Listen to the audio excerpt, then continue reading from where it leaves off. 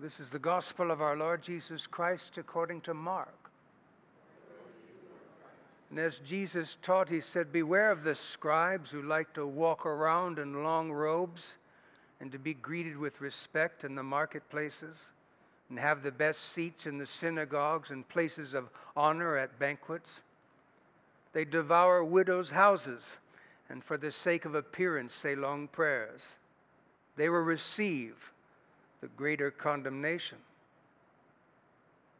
And Jesus sat down opposite the treasury in the temple and watched the crowd putting money into the treasury. And many rich people put in large sums. A poor widow came and put in 2 small copper coins, which are worth a penny. And then he called his disciples and he said to them, "Truly I tell you, this poor widow has put in more than all those who are contributing to the treasury. For all of them have contributed out of their abundance, but she out of her poverty has put in everything she had, all she had to live on." The gospel of the Lord. And so, Heavenly Father, as we come to your word, we pray that we would hear not just the words of men, but the words of God. And this we pray in Jesus' name. Amen. Please be seated. I want to take part of that gospel reading as my text this morning from Mark's Gospel, chapter 12. If you're making use of the Pew Bible, you can find that text on page 1009. Mark's Gospel, chapter 12, verses 41 through 44.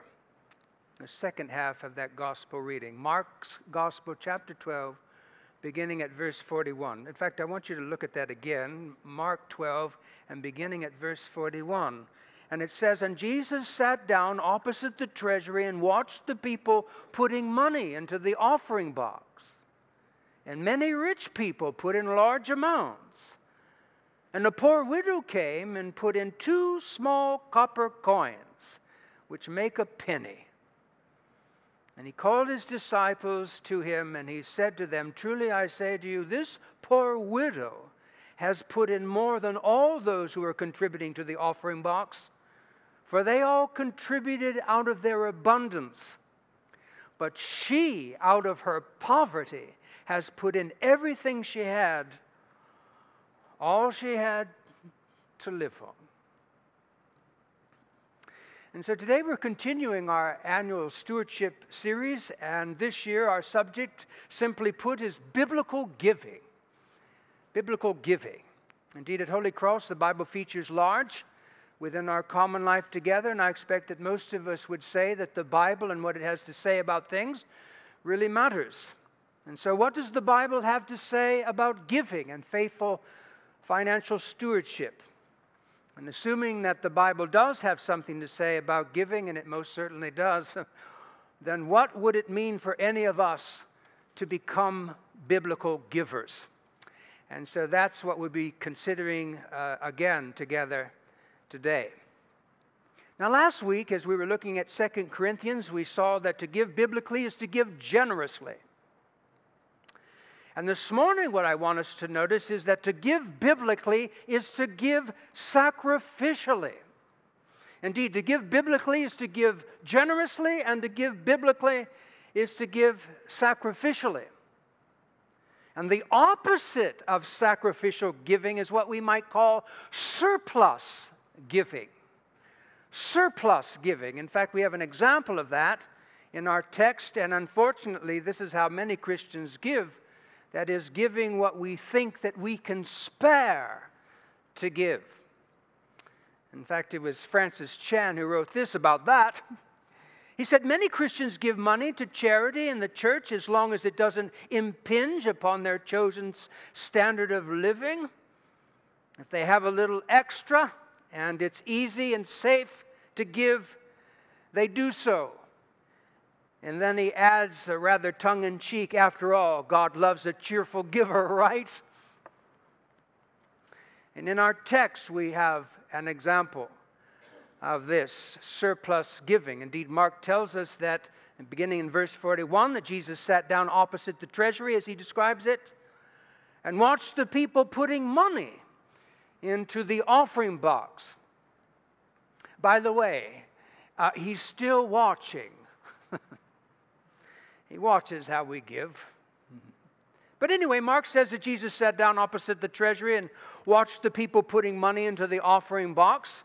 That is, that Jesus sat down in the temple in Jerusalem, and in particular in the main court, as it was called at the time, the court of women, which didn't mean that only women were in that court. It was the largest of the courts. It was the first court that you would go into when you went into the temple precincts, but it was the court where the women were allowed, and there was different courts, the court of the Gentiles and so on, but this is where there were in fact 13 collection boxes, and as they're described in the ancient documents, there were as a wooden box, and then at the top sort of a trumpet-like receptacle. So there was large around the mouth and smaller, and then it would go through that smaller hole and into the box. And people would go by and place their coins. And Jesus positioned himself just across where he could see where people were giving at one of these 13 boxes that were spread around the circumference of this main court. And Mark tells us that many rich people were putting in large sums. And in verse 44, relative to that, we read, and they were all contributing out of their abundance. That's where they were getting it from, their abundance. That is, they were giving of their surplus. That is, from extra money that they had above and beyond what they would have needed to provide for their basic needs. That is, simply put, they were giving what they really didn't need. They were giving what they could spare to give. It was Mother Teresa who said, "Don't tire of giving," as she was talking to her contributors. But don't give your leftovers, she said. Give until it hurts. You can just see her little form saying that. And it meant something coming from her, because what had she given? Well, she had given everything. Don't tire of giving, she said, but don't give your leftovers to God. Give until it hurts. Give until you feel the pain, she said. And again, if you give what you don't need, she said, it isn't giving. And to give what we don't need is, if you like, what we might call surplus giving. Now, the exact opposite of surplus giving is what Jesus is commending to us in our text, and that is sacrificial giving. The exact opposite of surplus giving. The exact opposite of the way probably most people give. Notice again, verse 41, and Jesus sat down opposite the treasury, opposite this collection box. He watched the people putting money into the offering. They're at their church. And they're giving.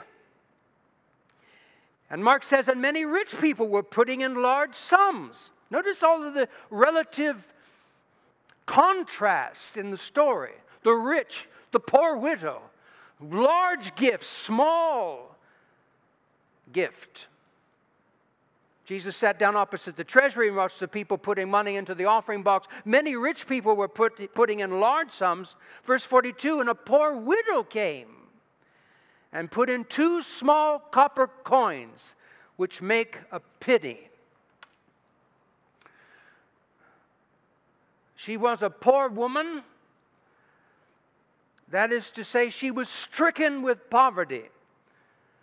She lived in abject poverty. In fact, in a society where most people are poor, when somebody's called poor, they're really poor. She wasn't like the others. She wasn't rich, or even rich like us. Oh, you didn't know you're rich. Most Americans don't. In fact, Andy Stanley, in his book, How to Be Rich, wrote this. He said, in America, the rich are always other people who have more than we have. Well, I just drive a Lexus. He's got a Bentley. He's rich. In America, the rich are always other people who have more than we have. Very few Americans think of themselves as rich. The rich are always others. In America, nobody is rich, but everyone knows someone who is.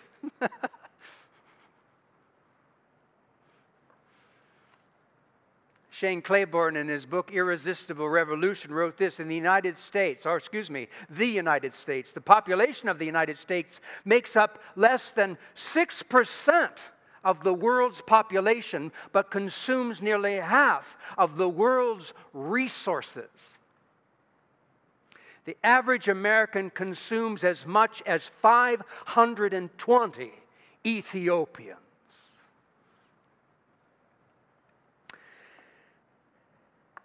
And so Jesus sat down opposite the treasury and watched the people putting money into the offering box, and many rich people put in large sums. Verse 42, and a poor widow came and put in 2 small copper coins, a lepton, as it is in the Greek, or lepta, which is the plural, because she gave 2. It's basically, a lepton is 1/8 of a cent. And 2 of them makes 1/4 of a cent. Now that seems like a really a little bit of money, because you can't buy anything for a penny. But I'm old enough to remember when you could buy stuff for a penny, and the generations before me can remember when you could buy quite a bit for a penny. In fact, my father-in-law, who just passed away earlier this year, he used to talk about how an ice cream cone cost a nickel. Well, yeah, I don't remember the last. Here's a young guy with the long hair. He's laughing, a nickel, right? I was like, what does an ice cream cone cost? In fact, the kids Victoria was in town, and her fiance Elijah and Linda, and we went to one of the frosty stone, the cold stone thing, whatever. I said, okay, yeah, everybody, I got the credit card, everybody line up. They got it was like $40. I said, what? What do you got for a nickel? I mean, I think maybe in my day, my ice cream cone might have cost $1, maybe $1.25 or something like that. Maybe, as I recall. It's been some years since I bought an ice cream cone. But anyway, so she had this lepton, the 2 little copper coins. And she put it in amongst all these richer people. Verse 43, and Jesus called his disciples. Well, they were just there. He was just saying, hey, pay attention. Look lively, boys. I got something for you to see, and I want to describe it and explain it to you. And so Jesus called his disciples to him, and he said, truly I say to you, this poor widow woman has put in more than all those who are contributing to the offering box. And here's what he means by that. Because she didn't put in more, did she?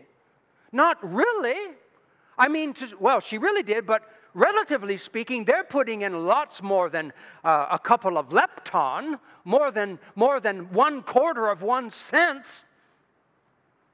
So in terms of the actual dollar value or monetary value of by comparison of what they were putting in, they were putting in bigger sums of money, and she the smaller. But he says she's put in more, and in verse 44 we have an explanation of that. For he says, for all contributed out of their abundance, out of their surplus. What they really didn't need. They would give that, and that wouldn't change their lifestyle one bit. But she, out of her poverty.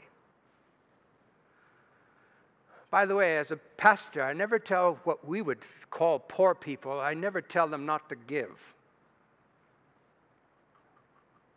That's up to them and God. In fact, the suggestion here is that the poor make better givers with God than the rich. Jesus said, "Truly I say to you, this poor widow woman has put in more than all those who are contributing to the offering box, for they all contributed out of their abundance. But she, out of her poverty, has put in everything she had, all she had to live on." And so Jesus commends to us this widow. Look here, guys. She's the one. She's the example. She's the hero in this circumstance. She's the one. She's the model to follow. Not because of the amount she gave, but because of the sacrifice she made in giving it. And so I wonder, what kind of giving commitment would you need to make in order for your giving to be a true sacrifice to God? I close with words from C.S. Lewis on this same subject. He said, "Giving is an essential part of Christian morality." You can't be a Christian and not give. As to how much we should give, he says, "I'm afraid the only safe rule is to give more than you can spare." In other words, if your expenditure on comforts and luxuries and amusements is up to the standard of those with an income like your own, you're probably giving too little. If our giving does not at all pinch and hamper us, I should say that our giving is too small. There should be things that we would like to do, but that we cannot do because our giving won't allow it. And so I wonder what kind of sacrifices you and I might be making to be faithful to God with our finances. Because to give biblically is to give sacrificially. Amen? Amen. Let us pray. One of the amazing things, Lord, as we read the Bible is always how you not only always choose the underdog, it's always the underdog that you seem to be rooting for, and the one that goes unnoticed. And indeed, Lord, Jesus noticed this woman. Who else would have noticed her except maybe that she was a bit of a nuisance? Hurry up, lady! I'm trying to give, and then I've got some other things I got to do. But he noticed her, and he noticed everything about her, and saw all that was going on, even, Lord, as you see everything that's going on with us, from whom no secrets are hid. And help us to see, Lord, that she's the point. She's the one.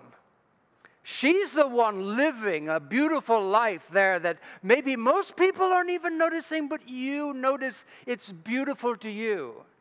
May our lives be so beautiful, because our lives are characterized by generosity and sacrifice as we follow in the way that you live, and even in the way that she lived, Lord. This nameless woman, who I suppose at the time had no idea that she was being recognized and being used as an example to the Messiah's disciples, even though I suspect she knows all about it now. Help us, Lord, to follow in her way, we pray. In Jesus' name, amen.